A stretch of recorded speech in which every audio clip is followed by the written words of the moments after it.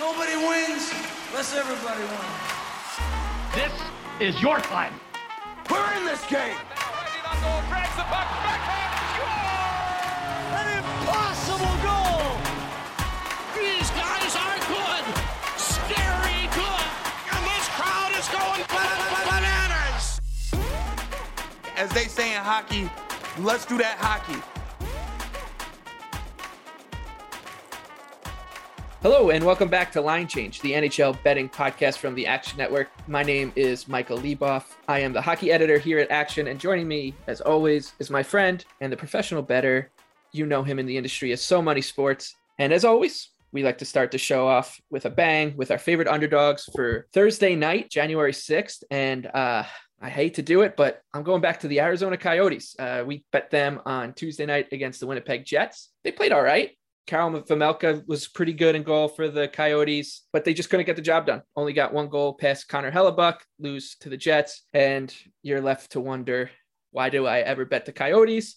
And then 2 nights later, what are you doing? You're going right back to them. I just think back we go. Yeah, you got to go back to them. Here's the thing: like they're playing the Chicago Blackhawks. They're at home, and the Chicago defense, yes, it's improved, but it's still not good. So I don't think that the Coyotes' lack of offensive production is going to truly bite them. And on the other end of the spectrum, this Coyotes defense is not terrible, which is saying a lot for this team. And Chicago's offense, although they do have some high-end finishers and talented players like Patrick Kane and Alex DeBrincat, I don't really think that they will test this Coyotes defense all that much. So I like the number. They're plus 135 at home hosting the Blackhawks. It's already moved up a little bit too, so you might be able to even get a better number as the day goes on tomorrow. But yeah, back on the Coyotes. Unfortunately, it's horrible. Do you have anything for Chicago and Arizona? I agree with everything you're saying, but that is leading me to an under here. So both teams still profile as under teams for me. Of course, goaltending matters for Chicago, so I would need a Fleury Vejmelka matchup. If I get that combined with everything you've said, that I do agree with you, I would be looking at the under in this game. And your underdog is kind of scary, not in the team that you were betting on, but the team you're betting against. So you want to tell the fine folks who we're going with your pick? Yeah, so I wouldn't make a habit of betting against the Avs regularly here, but they were fortunate to escape Chicago with the win. Of course, the Kale McCarr goal, which is I can't stop watching that. But we have seen now how inconsistent their goaltending can be. We did touch on this last time that this is to be expected from Kemper. It is who he is. He is going to have stretches where he is going to be inconsistent. The Jets are slowly finding their legs. I'm still generally higher on them. So at the 165 that it is right now, which should be higher tomorrow, I will be on the Jets here in Colorado. Yeah, I'll probably be with you on that one. The goaltending situation for Colorado is going to be really interesting. I want to see how they address it because they did make a big bet on Kemper before the season. He's their guy, but they're going to probably have to go out and get some sort of stable backup situation there. You know, Pavel Francouz has shown flashes, but he just hasn't stayed healthy. So definitely want to keep in mind as we get closer to the deadline. With that, we'll move on to the rest of the board. And boy, do we have a special game right off the jump. San Jose Sharks. Minus 120 favorites traveling to Buffalo to take on the Sabres, who are even money. The over-under here is 6. It's a 7 p.m. start in Buffalo. Sabres going through some COVID issues. The Sharks, they can't get a save right now, and they also have some injury issues to watch out for. I got nothing for this one. I think I would be closer on the Sharks, but I got to wait to see how their lineup shakes out. So probably a pass for me. Do you have anything for San Jose and Buffalo? I probably won't have anything on the game, but just a couple of notes here, just in general about these teams. The Sharks have fallen back to earth, which isn't surprising considering how hot they started and how much above expectations they were.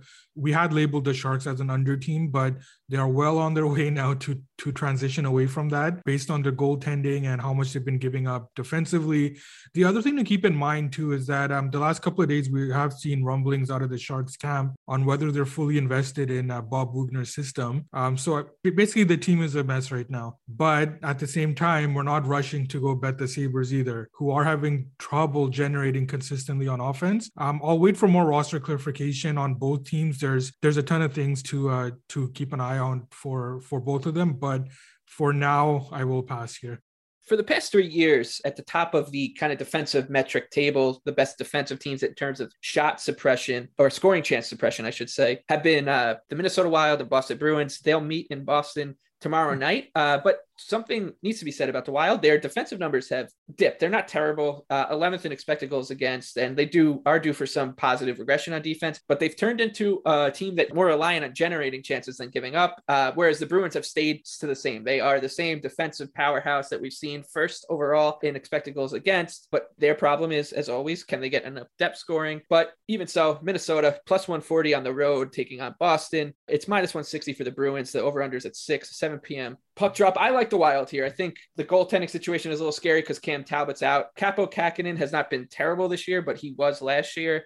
They are going to be missing Jared Spurgeon and Joel Eriksson Ek. We're both very important to what they do, what the team does. But I think you're getting a pretty good number on a team that is good at driving play and against a team that doesn't really get the separation because they can't really score consistently. We saw with the Bruins against the Devils the other night. The Devils were my underdog pick at over 2-1. Bruins got 2 goals, one off of the top of the net from Oscar Steen, and then another from below the red line. Mackenzie Blackwood had a terrible night in goal for the Devils. So I'm going to take another shot against the Bruins here at a good number with a good team this time around instead of the Devils. Do you have anything for Boston and Minnesota? We do have a slight disagreement on how we view the Bruins right now. If you look at them just at this point in time, yeah, you're right about their offensive numbers and the trouble they've had throughout the season generating offense. But as I project them going forward, they are starting to profile as kind of an over team. I don't want to completely label them an over team just because their defense is still strong, but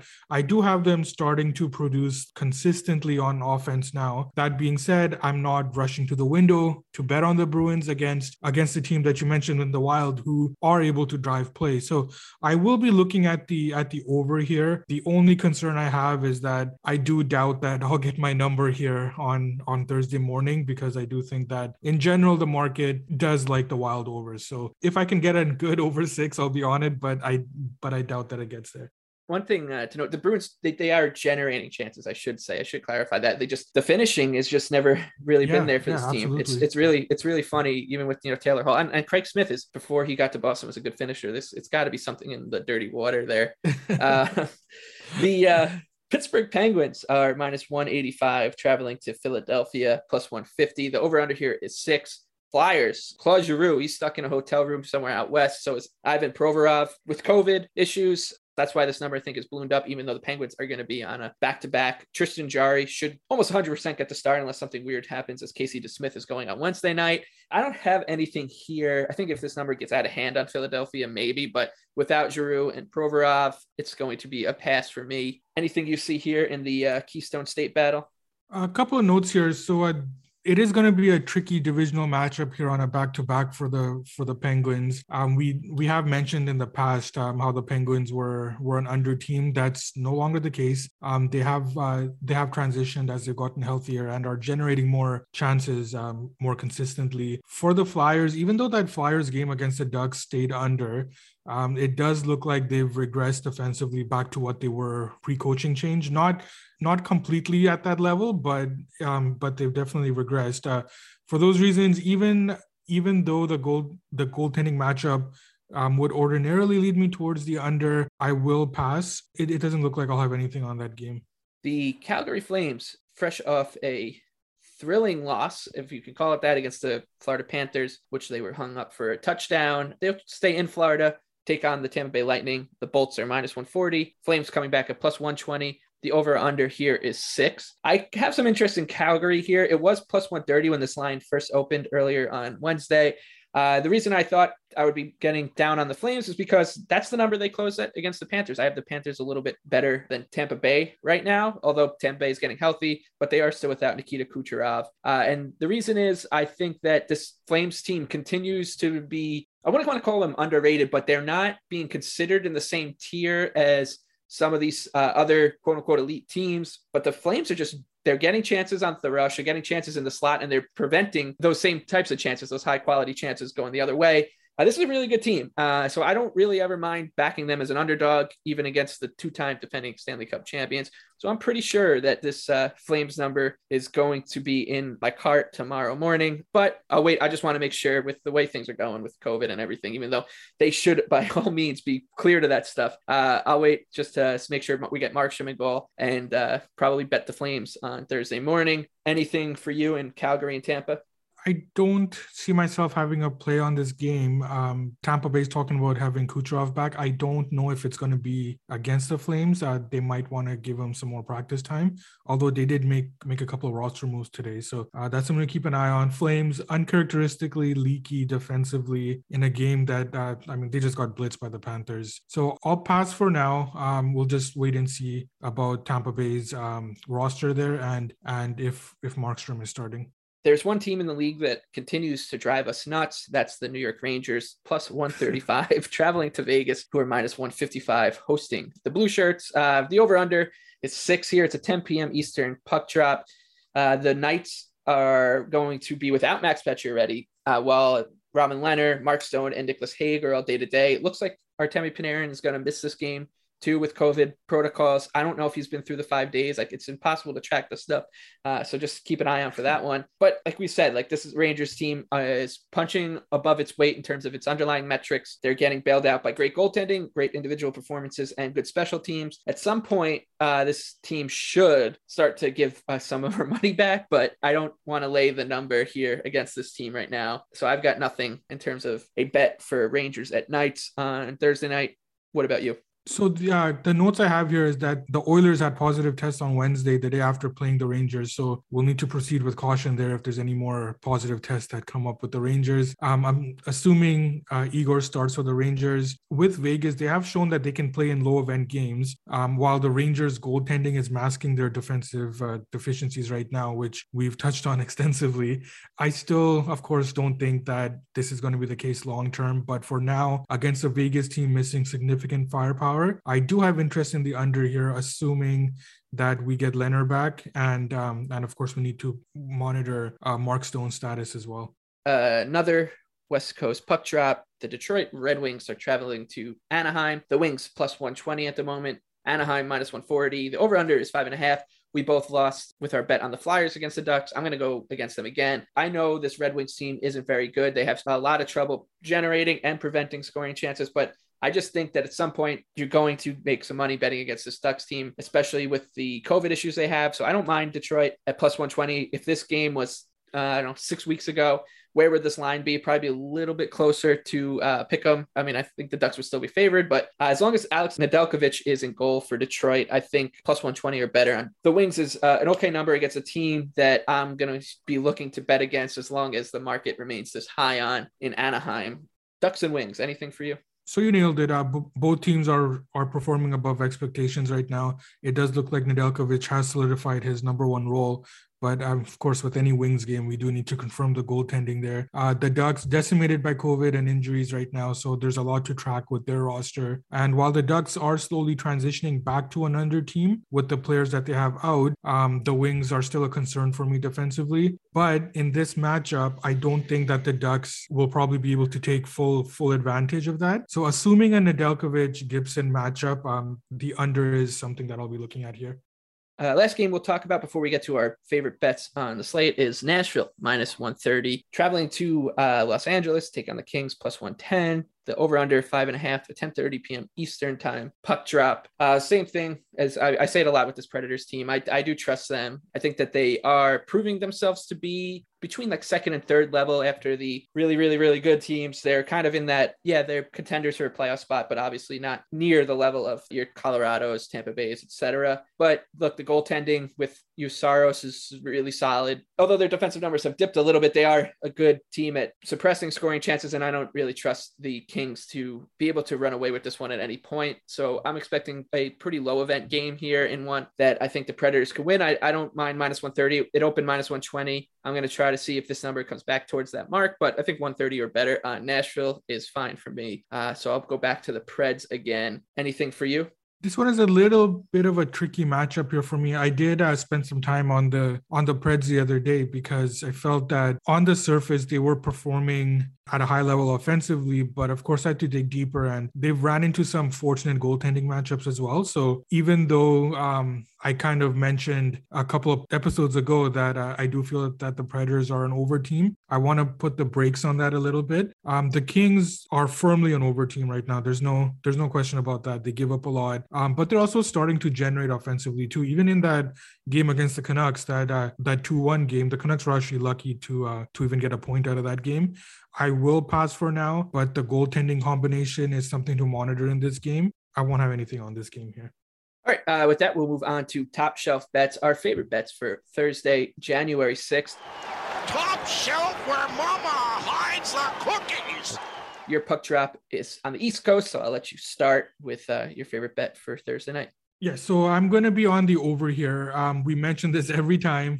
The Jackets are not the same team that they were at the start of the season. They are firmly an over team and playing against the Devils, who also give up a lot defensively. We'll wait to see if Nico Hischier is back. It does look like he'll be in the lineup, and whether he's in or not, it's going to impact the line, but it's not going to impact my play. I will be on the over here in New Jersey.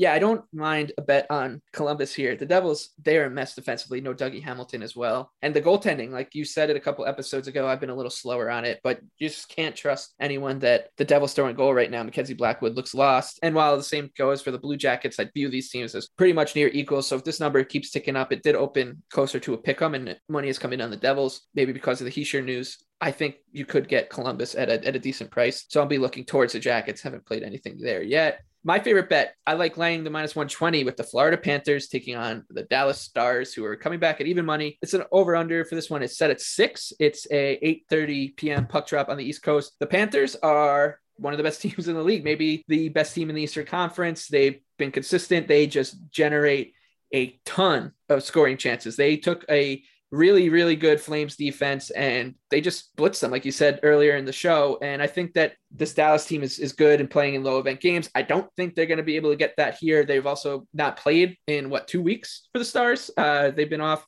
So I think you're looking at a good spot for Florida. You're also getting a good number on one of the best teams in the NHL. So as long as we get Sergei Bobrovsky in net for the Cats, I like -120 on Florida. I would play it to -125 as my favorite bet for Thursday night. Do you have, before we let everyone go, do you have anything for Florida and Dallas? Yeah, I do agree with you. I think that the Panthers are a little short here. Only thing to keep in mind is that there could be some COVID issues arising for the Panthers. So we'll need to keep an eye on that in the morning. Assuming that there's nothing there, hopefully. And like you said, if Bobrovsky starts, I do agree that we might be on the Panthers here. Lovely. Go Cats. And with that, another episode of Line Change has gone in the books for So Many Sports. I'm Michael Leboff, wishing you the best of luck with your hockey bets on Thursday, January 6th. And we will see you next Tuesday.